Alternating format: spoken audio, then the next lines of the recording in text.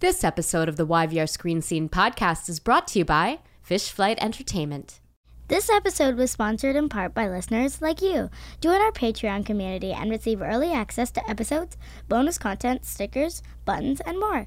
Visit www.patreon.com/YVR Screen Scene podcast.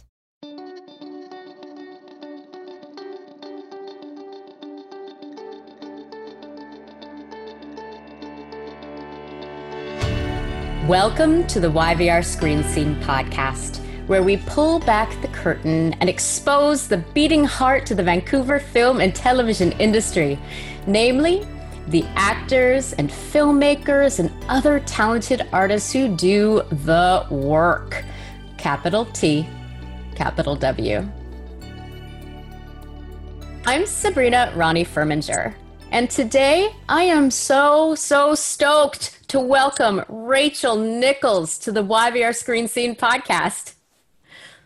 Where do we start with Rachel Nichols? Let's start with the fact that her name has been uttered on this podcast at least a dozen times before, mostly by her Continuum colleagues and the showrunner. Rachel led the show as Kira, an ass-kicking, highly principled cop from the future who follows a group of terrorists back in time to present-day Vancouver. If you've listened to our past episodes with Continuum alumni like Simon Barry, Olivia Peterson, Omari Newton, Richard Harmon, Stephen Lobo, Lexa Doig, Brian Markinson, and Jennifer Spence, you'll have heard that Rachel was the textbook definition of a generous and beloved number one. She set the tone, both on and off the screen. Her impact on the Vancouver screen scene through the people she worked with is undeniable. If you only know Rachel from Continuum, then do you even know Rachel? Her career journey is packed with memorable characters from a wide range of genres, from sci-fi to horror, from crime procedurals to comedies to all manner of genre entertainment. She was Alexa, the waitress who enjoys a birthday threesome with Samantha and Richard in an iconic episode of Sex and the City, until she calls Richard daddy and is unceremoniously ejected from the bed. She was possibly the worst babysitter ever seen on screen in The Amityville Horror, a role for which she was nominated for Best Frightened Performance at the MTV Movie Awards and Choice Movie Scream Scene at the Teen Choice Awards. She starred as Ashley Seaver in Criminal Minds, as an FBI special agent whose father was a serial killer, and as the brilliant Rachel Gibson in Alias. We saw her as a Gestapo officer, Martha Stroud, sworn to guard and observe Chayla Horsdall's Helen Smith in The Men in the High Castle, and, this is my daughter's favorite, as Angela Azarath, the duplicitous mother of Rachel/Raven on Titans. This year, she was revealed as the woman who ran down Eddie in A Million Little Things. What sense can we make from a cast of characters as diverse as Rachel's? What does that jaw-dropping filmography tell us about who Rachel is as a performer and as a human being? Well, today, we will try to make sense of Rachel Nichols' career journey and stellar reputation, and hopefully get to the heart of what makes this versatile and beloved actress tick. Rachel Nichols, welcome to the YVR Screen Scene podcast. Hi there. Thank you so much for having me. I love that you've had so many of my fellow Continuum cast and crew obviously on your podcast. That's so awesome. I've had Roger Cross. I forgot to mention Roger Cross. I've had Roger Cross as well. You've had them all. I mean, pretty much. So cool. I almost can do an entire suite. I think I need Victor, and I need, who else do I need? Definitely Victor. You need Eric. I need Eric. Yeah. There's a few more. But pretty much, Continuum was a series where I visited the set a few times. And, I remember being a longtime sci-fi fan, watching it and being like, oh my God, this is awesome. It's got a cool woman at the center and it's Vancouver. Also, I knew Steve Lobo from when I was in high school. We did Grease together. So that was also pretty rad. Oh my goodness. I love the whole cast was at my wedding. I mean, like that's how close we all were. Yeah, I mean, Steven's character is Kellogg is so diametrically opposed to exactly everything Steven embodies in real life. Yeah. It just shows you how good an actor he is, because Kellogg and Stephen Lobo are eons apart as far as personality, ethics, morals, and all of that goes. So he's fantastic. Yeah, Lobo would be scared of Kellogg, I think. Oh, for sure. We all are scared of Kellogg. Okay, and we are going to talk, and I promise you, Continuum fans, I think they're called numbnuts. Numbnuts, right? Yeah. But with two U's. Numbnuts. Numbnuts. We will speak more about Kira and about Continuum and Rachel's experiences embodying that fucking kick-ass, oh, you can swear on my podcast, that fucking kick-ass hero. But there's a lot of other stuff that I want to touch on. Beginning with, I guess, your response to my thesis statement. You know, when you hear yourself described in the way that I've described you, and here, you know, and I only touched the surface with, you know, the roles, you know, what does that evoke in you? I mean, it brings back a lot of memories. I mean, going back to sort of the beginning of my career and how I began, and I think about it often. There are certain things, and I can't, this is a spoiler alert for a Netflix movie I did, so I can't really get into details, but there's a certain theme that runs through my career in a lot of the genre stuff that I've done. And I always, because you mentioned a couple of things, and I love that your daughter loved Rachel me playing Angela, Rachel / Raven's mom, because that brought me back to Toronto, and that brought me back to, I'm supposed to look dirty and gross, and I loved that part, and I just that was, but it like you sort of tick on everything. And then Alias was such an incredible experience. Jennifer Garner is the nicest person on the planet, and I had the best time on that show, and that was a big deal for me to be on that show. So that brings me back to like 25-year-old Rachel, I think, and I'm 41. So there's a span, you know, there's a span. So I like speaking to people because they often pick out different things in my career to sort of give the thesis of or give the intro to. And I always love to see what people pick out and what they mention. And so every time you say a different role that I've done, it takes me back to the time and place that it happened. And it's a nice walk down memory lane. Yeah. Of all the roles that I've mentioned and also that I haven't mentioned, which one is closest to who you are? Oh, who I am. Well, I mean, I'm most proud of my work on Continuum as Kira Cameron. I got to play her for 4 seasons. And aside from the fact that I'm, contrary to popular belief, I have not traveled from the future. I am not a future CPS officer. Don't believe it. Lies. Total lies. We have a lot of similarities, and I got to bring a lot of myself into her, and because I got to play her for 4 seasons, and they're good and bad. I will say we're both very stubborn. That's, you know, one at the top of my list. And we also we don't suffer fools, and we don't take any shit, and that's Rachel and Kira both. But we're loyal, and we will throw down for anybody that we love. I always joke with my best girlfriends, as long as you don't sleep with my husband or kill someone I love, I'll help you bury a body. Yeah, and that's kind of how Kira is. Yeah. So since I got to play her for so long, I do feel that's the accurate response, because we were really sort of melded by the end of the 4 seasons that we were together. And it's a really special show and a really special role for me to play. Yeah. I'm going to put a pin in Kira. Yeah. Because I want to go back in time. Oh man, every time I do one of these time travel things, I'm like, okay, what's your time travel vehicle of choice? And then I get the Continuum dudes on, and they're like, well, obviously I forget what it's called, but it's like the Continuum, like festive orange. That orange, chocolate ball thing. Yes. But I want to bring us back in time to a moment in your childhood that gives us a glimpse into the actress that you were to become. Oh, well, the funny thing is looking back on it now, it's hilarious. What I always tell people is being, you know, an actor, a musician, a model didn't seem really possible being from a small town in Maine. It just didn't seem possible. So I did a play once with the Missoula Children's Theater. It was a non-speaking role, and I was playing a doll, and I had another doll friend on either side, and we got the giggles during the first act, and we got yelled at by the director, who was like, "You're supposed to be you have no lines, and you're not supposed to be laughing." And so then the next time I was on the stage, I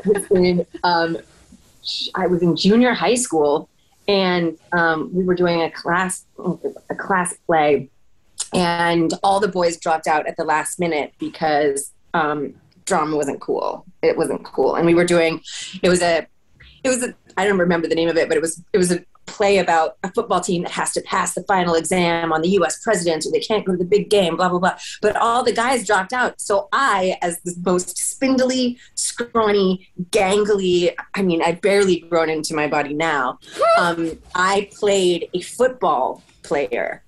And I've never been able to find footage from that. I know it's out there. The pictures are out there. But it was one of the most funniest things I had ever done, because it was pure physical comedy, because I had no idea what I was doing playing a football player in the 11th hour of this class play. That being said, that was kind of it for my growing up drama and acting. But I think it was always in me. I just needed it to sort of be woken up. And thank you, Columbia University and New York City, and being in the right place at the right time. And because I was never super confident. I had very low self-esteem growing up. I was very booky, very bookwormish. I got picked on a lot. I got bullied a lot. I was also so naive. In high school, I just wanted a boy that would take me to the football game on Friday night and kiss me on the forehead, which I thought was the cutest thing ever. And no high school boy really thinks that at all. So yeah, I think everything sort of changed for me when my parents dropped me off in New York City, and I went to college at Columbia. And then I went, when my mom dropped me off, this is probably a pivotal moment, a TSN turning point, if you will, if you're a hockey fan, as I have to be, because I married a good Canadian boy. So it was a TSN turning point, was my mom and dad dropped me off in New York City. And my mom just looked at me and she said, "Nobody here knows you. You can be whoever you want to be. Nobody here knows you."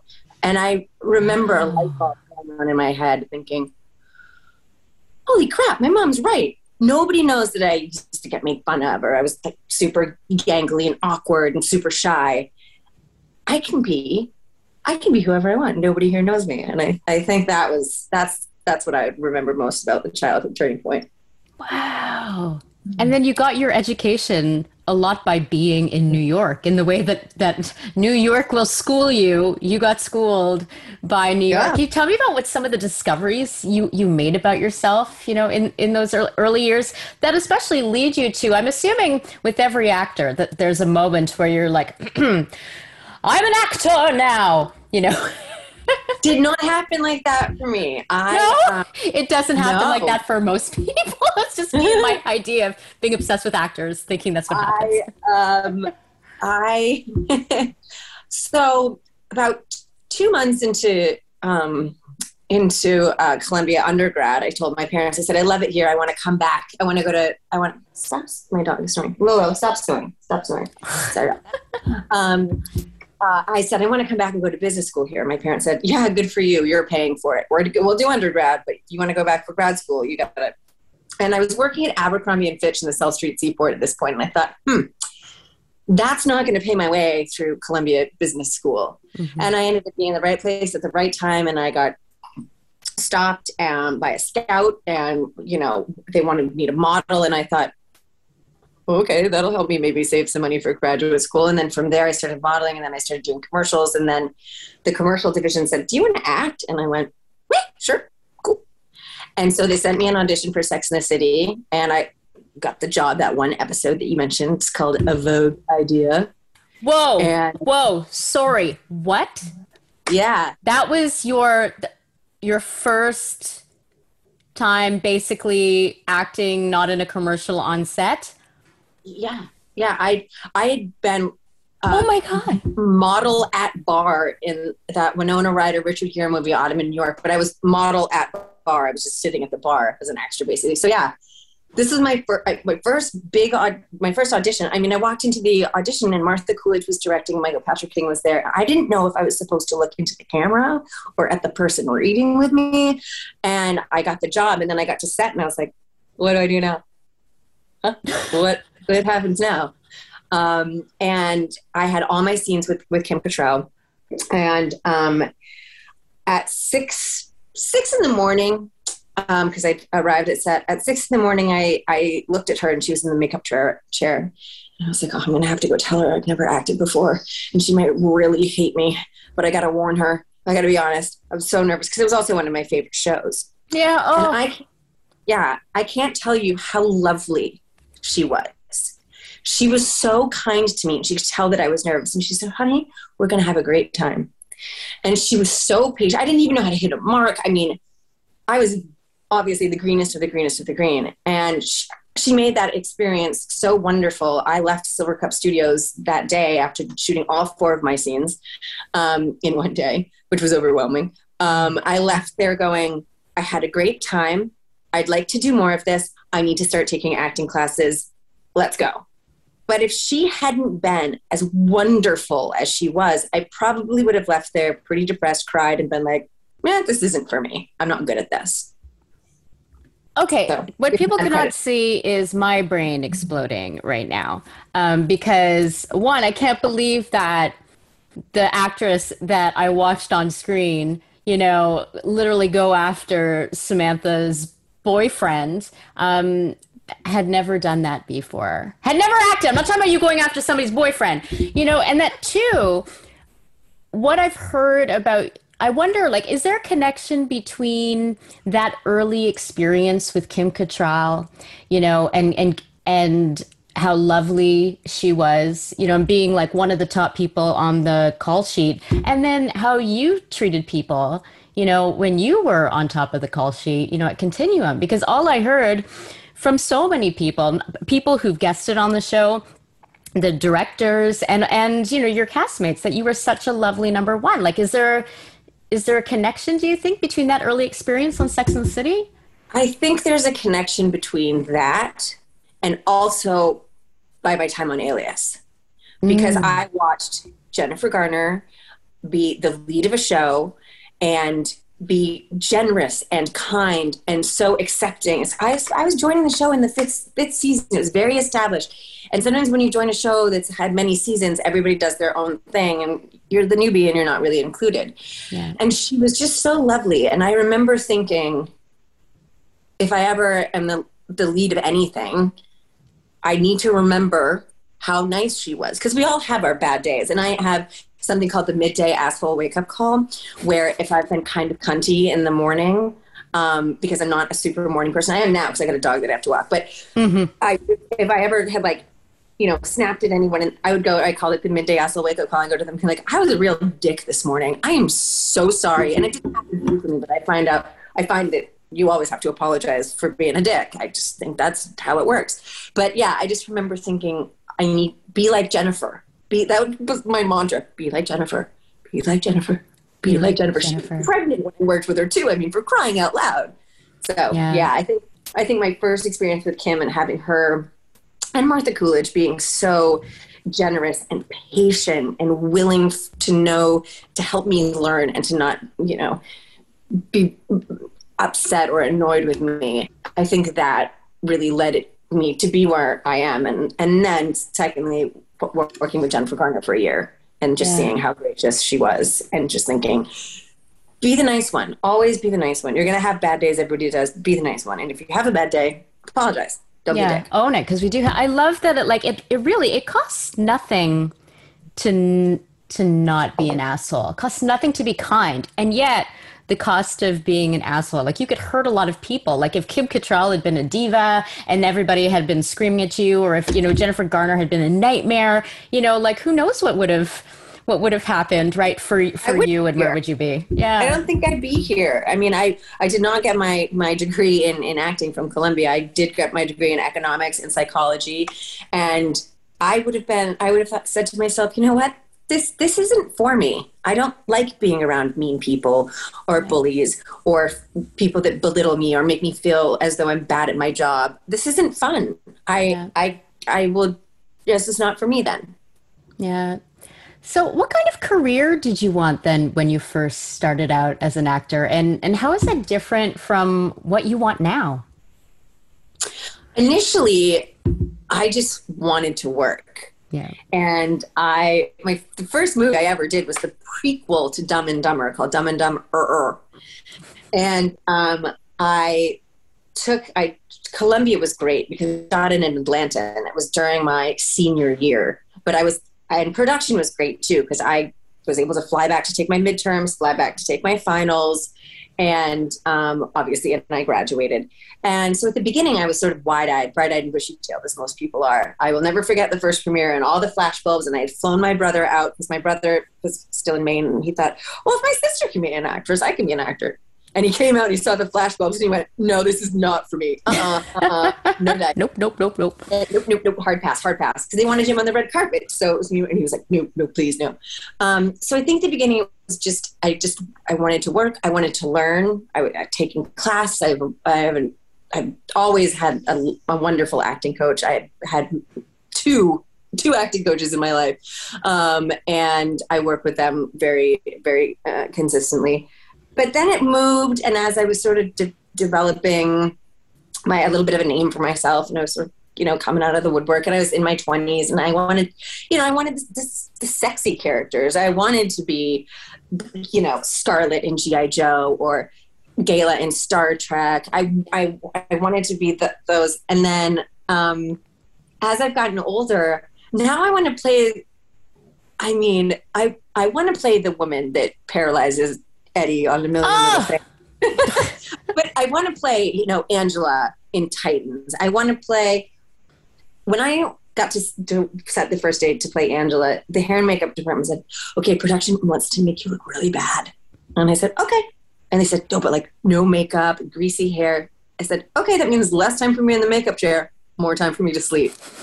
And I think just now I like to play those roles. I don't need fake lashes or skin tight clothes. I want to play any and all kind of roles, where I think when I was younger, I was much more intimidated by those. And I just felt like I should fit in this sort of mainstream kind of thing. So there is something to be said about growing older and not caring. When I turned 40, I adopted the hashtag 40AF, and just and I have found being in my 40s and surrounding myself with all my friends are in their 40s or 50s. I feel so powerful now in a way that I don't think I did, when I was a teenager in the 90s or, in 20 something in the early aughts, right? Now I have a confidence and this not giving a shit, still caring about other people and caring about my people, but literally I'm not going to be bothered. I just want to do stuff that I enjoy. I want to celebrate the people that I love, and it's not going to be weighed down with bullshit. That's hashtag 40AF. Yeah, and I completely agree. And also, my whole life, I have gravitated toward older female role models. Yeah. And I have my friend Stephanie in Vancouver, and my friend Christine York, and her two boys, they were a little bit older than I was, but I was really close to her son, Jamie, and I used to go over to their house all the time. And she's in her 70s now, but she's an artist, and she's flaming red hair, and she's got the best story. And I adored her and admired her. And then I did a little tiny film called A Bird of the Air many years ago at this point. And this woman, Margaret Whitten, directed A Bird of the Air, and she became my mentor. She had this gorgeous gray and white hair, and she was taking no shit from anybody. And if you ever saw that movie Major League, she plays the redhead that inherits the team, and all the guys hate her. That's Margaret Whitten. Yes. So she directed this movie, and I became so close with her. So I've always gravitated toward these really strong, fiery, older women, and I believe them being as confident as they were as I get older, I thought I can be confident like them. I can grab the, bull by the horn and just, yeah, I can do this. But a lot comes with getting older and then seeing how people get older. Like, I've been lucky to be surrounded by very strong, crazy, funny, awesome women that I've been looked up to. Yeah, who shine their light on you, and then you shine it right back up at them. That's what you hope, and maybe I can shine it onto someone younger than me that wants to hang out with an old broad. Okay, somebody who's basically the same age as you. Let's not.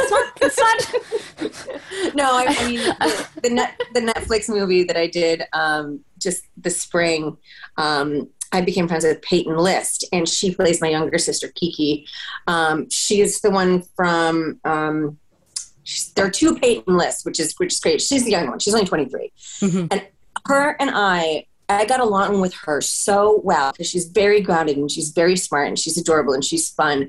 And I just thought, oh, it's happening for me. I get to be the older friend, and I'm friends with a 23-year-old, and she likes me. And she likes me. She really likes me.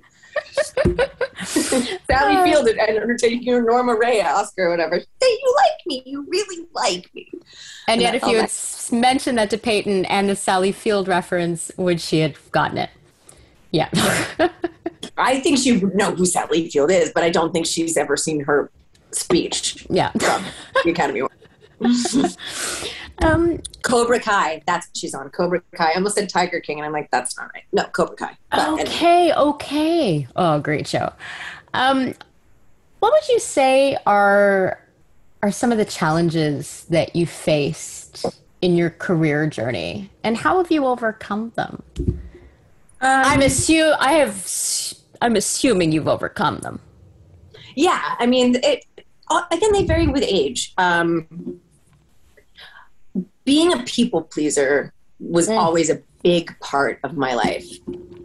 And I definitely made some decisions on sets that were unsafe, but I was being asked to by directors or producers or studios to do things I wasn't comfortable with. I felt as though I had to. Yeah. Or as though they would say, oh, well, then she's difficult to work. I was very scared of that stigma that would come along. Like I said, well, I don't think this stunt is safe for me to do because I'm driving a car really fast with real handcuffs on and in the dark, and there's cameras on each set. This seems like a bad idea. Yeah. But I would do it. And I've had some very strong people that I've worked with, actors that were much more seasoned than I was when we worked together. And they protected me and would say, Rachel, you don't have to do this. You have a stunt double. They're pushing you to do this. Don't do it. And I had one actor who sat on the hood of a car that production wanted me to drive. And he went, you let the stunt team and the safety team go because we were running low on time. You're going to have her. This was way at the beginning. You're going to have her drive. No, I'm not getting off this car until you call them back. I'm not doing it. And that really, to me, it still makes me want to cry because I'm so grateful to him because he put his foot down for me.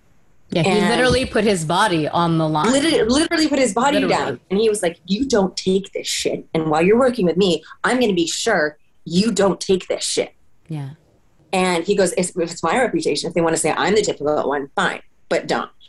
And so now, again, like I said earlier, neither Kira nor Rachel suffer fools. I can be very vocal, and I do like to be a producer on things because I do like to know my crew, and I do like to defend my crew and protect my crew and to make sure everything's safe. I mean, especially with obviously what's going on with the whole Alec Baldwin and Rust thing. I mean, that I've handled a lot of weapons in my. It's all I want to be part of all of it because I'm very, very, very protective. So I think as I've gotten older, I've had the chance to be 40 AF. Yeah. And protect the people I love and defend the people I love. But also I'm not scared anymore of the threats and also a lot of it comes with nude scenes. It's not something that I ever wanted to do.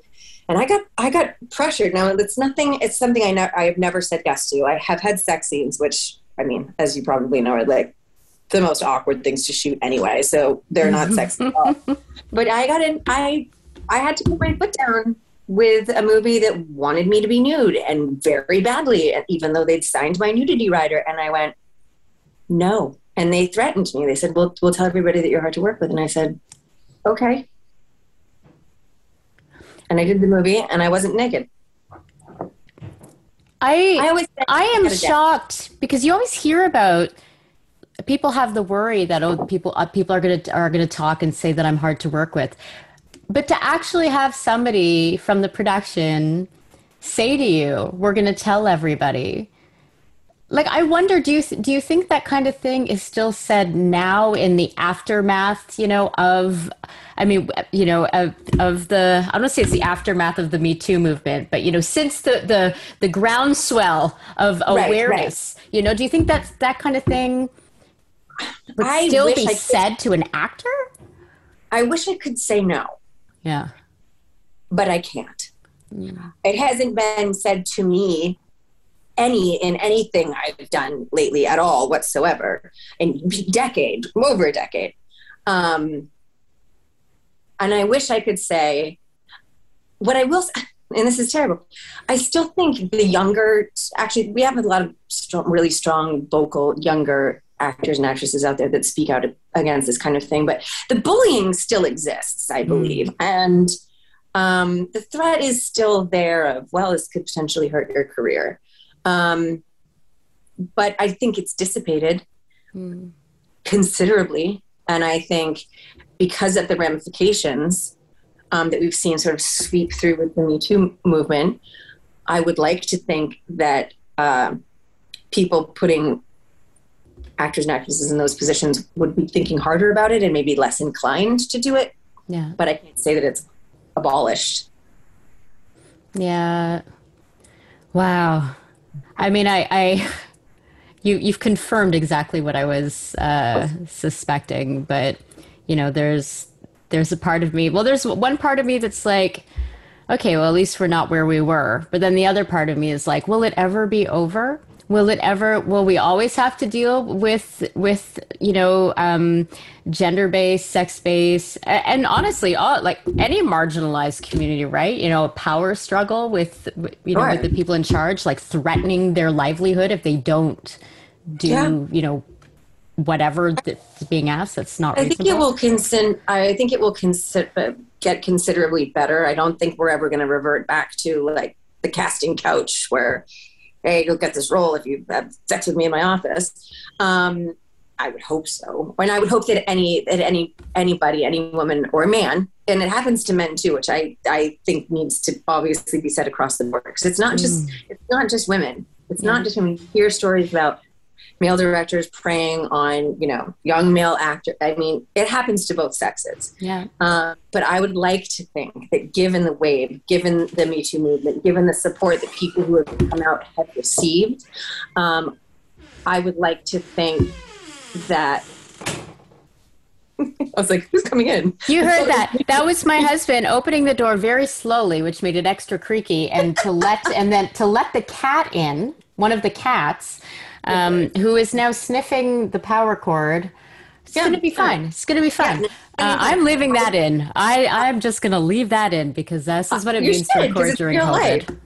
No, I would just like to say that I believe with everything that's happened that people that were before bullied or pressured now will have the strength to say no and come out and be honest about what happened rather than being forced into doing something they don't want to do. I think the support system is growing and it has been growing immensely. And all I can hope, because like I said, I'm, older now. I have had to go to blows with some people. The younger generation, I want them to feel that there's a safe space for them to fully and freely come out and be honest about everything and anything that happens without fearing ramifications. And I think we're on the road to that. I hope so. All right, numbnuts, noom-newts. We're going to talk a bit more about Continuum and about Kira. And Kira's arduous journey. What did you like about Kira? It's clear you like Kira. We all liked Kira. She was difficult, but we liked her. She's very headstrong. The thing that I liked about her is she she's totally kick-ass and she's completely powerful, and she really, believes in herself and trusts in her instincts, but there is a vulnerability to her. And I mentioned this a lot in when people ask about characters that I choose to play. And I love the strong female character, of course, but I love for there to be a bit of vulnerability. And obviously she's transported from 2077 to 2012, which is the first season of the show, when she's left a husband and a son in the future, and she doesn't know how or if or when she'll get back. But she's determined to see this thing through with Liberate. She's determined to put an end to it. And one of my favorite things about her is through the course of the 4 seasons, when she arrives in 2012, her thought process is very black and white. Liberate is bad. They must be stopped. I'm the one here to do it. Black and white. Mm-hmm. As the series progresses, some of her mind changes and she's open to new ideas. And is Liberate doing all the bad things? And is the future all that good? And so she's allowed to question herself, and she's allowed to take this journey from being very black and white to thinking, oh, wow, this is a sea of gray. Yeah. And we've got to sort of cherry pick. And she's open to that too. She doesn't just go headstrong into black or white forever. And I love that about her, because it's the surrounding, whether it's, Victor Webster's character, Carlos, or all the members of Liberate, or Inspector Dillon, all of these different people come into her life and sculpt her belief system and change her belief system. And I thought that was really special. I just wish we could have done it for more seasons, because there was a lot. I wish so as well. How do you feel looking back? It's been a few years now, about where Kira ended up and about the ending. It still breaks my heart. Yeah. Oh. And I remember talking to Simon, because, they had wanted to put the kibosh on it after season 3, and we fought, and we got 6 episodes for season 4. And we were grateful for it, because it was going to allow us to at least wrap up the series a little bit. But we had to do it right quick. I mean, we had to do stuff real quick. And I remember reading the last script, and just, it broke my heart. And the hardest scene I ever had to shoot was season 2, episode 5. I believe it's the episode where I say goodbye to Sam.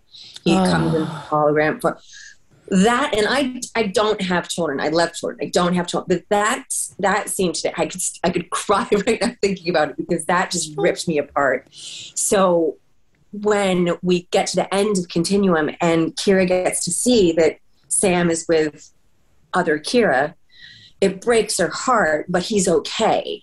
That's the other thing. Like, she was able to help make sure the future was okay and her son is okay. And that is much more important than Kira 1, how she feels. She's devastated, but she did what she wanted to do, and she wouldn't have had it any other way. Yeah. Getting worked up and sad just thinking about it. The scene in the fountain, and then you're looking. It's all very sad. Who are some of your favorite scene partners to play with on Continuum? Well, Brian Markinson. If you can make Brian Markinson break in a scene, if you get the giggles with him, you're never coming back. That's the point of no return.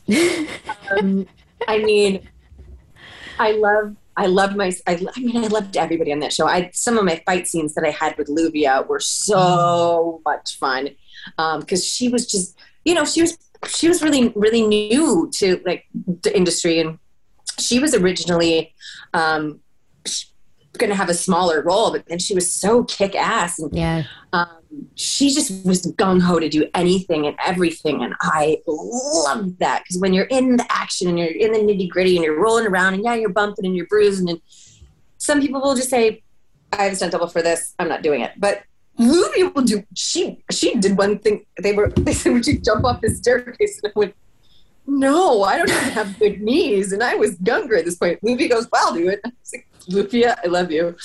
And then,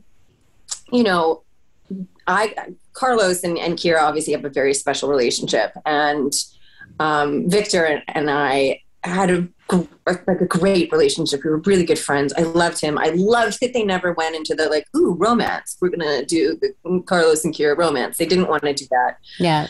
And then also, I mean, I can't say enough good things about everybody, but then I do remember Eric Knudsen. I went out one night, and this was the first season of the show, and I didn't know anybody in Vancouver, and I just went to local Earl's or whatever it was. Yeah, it was Earl's. And I just sat down, and I saw Eric at another table all by himself, and he had his sides, and he was just going, reading. And I went over, and I said, do you want me to run lines with you? He goes, no, I have a process. I say each line 18 times, and by the time we shoot it, that's what I've heard 18 times. And he was so Alex Sadler in that moment. And he never flubbed a line. He was so in tune with it, and working with him was just, I was in awe of him because he, those lines that he had to say. But yeah, I mean, wait, but I do have a follow-up question though. Yeah. So did you just go back to your table to eat by yourself, and then he sat alone at his table, or did you at least? Oh yeah, I left him totally alone. Yeah. I left him totally alone. And I think when he was done, he came over and sat down with me and had a beer or something. But when we started live tweeting Continuum episodes, I would always go to his place, and the two of us, when we invited, everybody else was invited. Anybody that could come, was more than welcome. But there were a couple times it was just me and Eric, and we had the best time because it was just fun. So yeah, he's special. I have no idea where he is. I haven't heard or seen him in a while. So I hope he's okay. Yeah, I have no idea either. I would love to talk to him so I can complete my Continuum suite. I know, ugly. I mean, I love, like as a fan, I love Continuum, but I think what was also incredible to me, even at the time, was this confluence and concentration of supremely talented people on all aspects of production, right from Simon Barry's brain, on down through stunts, through wardrobe, and so the fact that I've had so much of the cast on the show is not just about the fact that I'm this huge Continuum fan, although I totally am. It's also because it was like a lightning in a bottle situation as far as having that kind of talent. A lot of Vancouver talent featured prominently as well, which was, a big deal for the city, and to have Vancouverites and Vancouver playing Vancouver, was incredible. Well, I don't know if you know this. I became a permanent resident of Canada. Yeah. The second or third season. Up until that point, I was the only non-Canadian on the entire show. Writers, crew, directors, everybody was Canadian. And then when I became a permanent resident, it was 100% Canadian content. And I can't tell you how many people say, we're just so happy that you're calling Vancouver, Vancouver. Because Vancouver, you can walk down the street in downtown Vancouver and you can see a cab that says Boston, a cab that says New York, a cab that says Philly. And people were just so excited. And it was really, really gratifying that people were so excited that we were saying Vancouver was Vancouver, because it doesn't happen that much. You ready to play some favorite things? Yes, I'm excited about this. So it's not really much of a game. It's really more, I'm going to ask you what your favorite thing is of a thing, and then you say it. But it also, we had Tom O'Pennicott on, and he was just blurting out words. And then they were not his favorite things. They were just words. So you actually have to stand by. Oh, Tomo. What it is. All right, you've got your thinking face on. Okay. Got my thinking face on. Favorite karaoke song? These Boots Are Made for Walking by Nancy Sinatra. Oh, such a good one. I'm also tone deaf, so I have to choose an easy one. Favorite Vancouver shot series, past or present, that you haven't appeared in? Ah, nerds. Oh no. But now see, I did love the L Word, and the original series shot there. I did love that shit. Oh, you would have been so good. Oh, man. We were robbed of the Intelligence! Favorite midnight snack? Oh, it's going to be okay. So one of my favorites, but I don't allow myself to have it very often, is I take a jar of chunky peanut butter, the shitty kind, not the healthy kind, and I take some raspberry sorbet and a spoon, and I just go sorbet, peanut butter in the mouth, sorbet, peanut butter in the mouth. It's like a peanut butter and jelly sandwich without the bread. And there's a and I love it that it's the crunchy, yes, so that you get the texture. Yes. Okay. Yeah. Genius, like many of the characters that you played. Oh, and just on a side note, anybody who's seen Continuum, that was me trying Pop Rocks for the first time in my life. That reaction was 100% real. Just putting it out there. How was that the first time? They don't have that in Maine? Apparently not. I was like, what? Everybody was dying laughing because I was like, no. They said, do you want to try it beforehand? And I went, no, I want it to be real. And then I was like, They're like, cut, this is too real. This is too real. I'm drooling. It's really not attractive. Okay, sorry, I didn't mean to interrupt. Okay. Favorite screen partner? Oh, man. I know it's such a mean question. Oh, it's so hard. I mean, that's literally. I know, and everybody's gonna listen because everybody in Vancouver listens, and they're all gonna be like, "Oh my God, she didn't say me." Except right? Me. I like to stir up shit. Why am I stressing? So I'm just gonna go. You know what? I'm gonna go out of Vancouver, and I'm gonna say, because I'm protecting myself here. But I do genuinely have a very, very soft spot in my heart for Philip Seymour Hoffman. And I worked with him on Legal Score. And he was a beautiful, beautiful, beautiful soul. And he was also very, very funny. And so I'm going to go with Philip so that my Vancouver people don't hunt me down and beat me with stones and sticks. I mean, they still might, but I think the fact that your answer is pretty appropriate. But yeah, I think Brian Markinson is going to come and find you. You'd rather work with my husband. You'd rather hang out with people. It's my husband is also in love with Brian Markinson. Paul hates like going to sets and whatever, but he's like, we go to, a lot of film and TV industry parties, and he and Brian will always find each other and drink wine and talk about historical figures and stuff. It's, yeah. Okay. Favorite supervillain? Oh, favorite supervillain. Does this mean I have to choose like a Marvel or one of those, or just a villain in general? No, you can choose a villain, provided that they are super duper.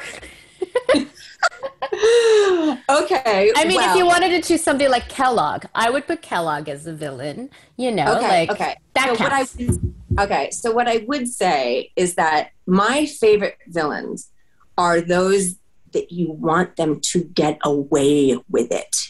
That's a big thing for me. That is a super villain to me. If you can be a villain and I want you to win, I want you to survive, I want you to not get arrested, I want you to get away with it. Matt Damon in The Talented Mr. Ripley is my favorite supervillain ever, because I've done for him the whole time. He's killing people willy-nilly, and I'm like, please get on that boat with Kate Blanchett and sail away and be fine. He's a super, super villain. You know what I really love about the Favorite Things segment is that it really provides a lot of insight, because I don't know where these answers are going to take us. So I feel like that one especially. Also where you were talking like, oh, right, because she played the daughter of a serial killer. So, it's a lot going on. A lot going on. Okay. I am going to ask you, because this game was developed by my now 10-year-old, then 9-year-old daughter. And for Mari, this next question is the most important. It's the most revealing. And honestly, I agree. You ready? Oh, God. Yeah. Now I'm scared. Favorite animal? Well, my pit bull's sitting right behind me. She's my favorite animal. Hi, Lolo. Hi, Lolo. Look, now she's in a slightly different sleeping position. Oh, you are just the most chill dog. That's a happy, happy dog. The dog, I don't know if everybody heard, dog was snoring before on the podcast. Yeah, sorry about that. She sits behind. So as far as a single favorite animal on the entire planet, this one it's right behind me. But if I'm going on the greater, atmospheric realm of things, I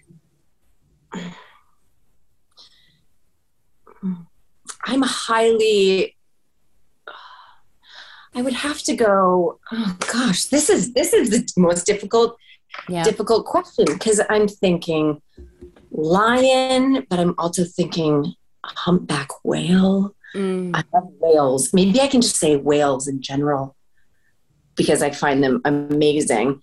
Oh God, there are too many. And then sloths are real cute, but that's not going to be my favorite animal. So I'm just going to stick with Lolo. I'm just going to say pit bulls are my favorite. Stick with Lolo. I like all the animals that you mentioned. I don't think that there is a wrong answer in that category. Sure, because everybody, if you said something is your favorite animal, even if you chose something that's gross, you'd have to have a reason behind it. I mean, the only hyena, but I'm sure hyenas are their favorite. Yeah, I mean, I think the only answer that would concern me, like really concern me, would be, oh, I don't like any animals, or I don't like animals. And I'm like, oh. No. I mean, even if I didn't like animals, I'd be smart enough to lie. Come on. You sound like a sociopath. If you're like, I don't like animals, it's a sociopath. But I have one behind me, so, I'm clearly like it. You clearly do. Although now I'm completely doubting everything that you said during this conversation. Okay.